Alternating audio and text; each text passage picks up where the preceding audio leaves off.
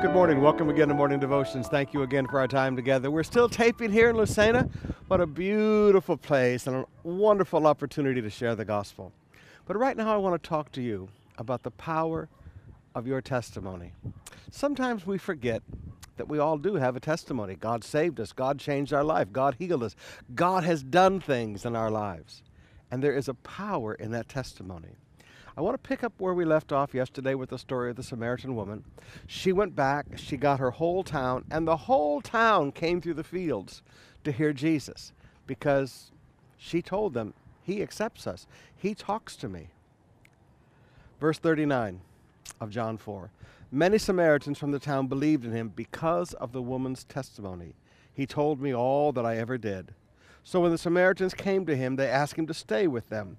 And he stayed there for 2 days. And many more believed because of his word. They said to the woman, It is no longer because of what you said that we believe, for we have heard for ourselves, and we know that this indeed is the Savior of the world. The foundational seeds for the incredible Samaritan revival from the book of Acts have now been planted. But it all started with a woman that Jesus showed acceptance to. It all started with a woman who then went back to her town, told everybody her testimony. And they believed because of her testimony.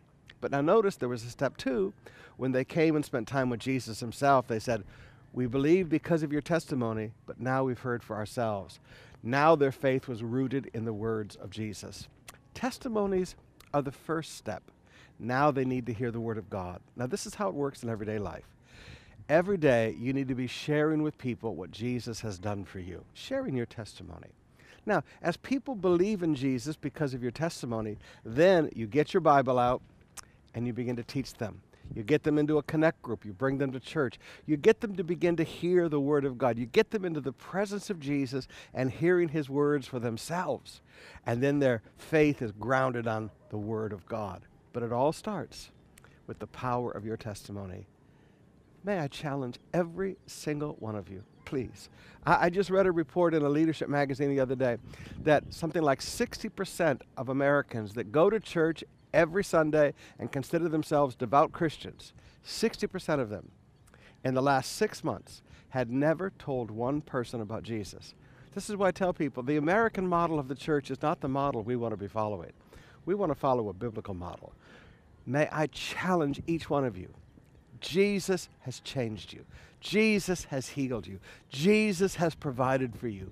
Would you please tell people what Jesus has done for you?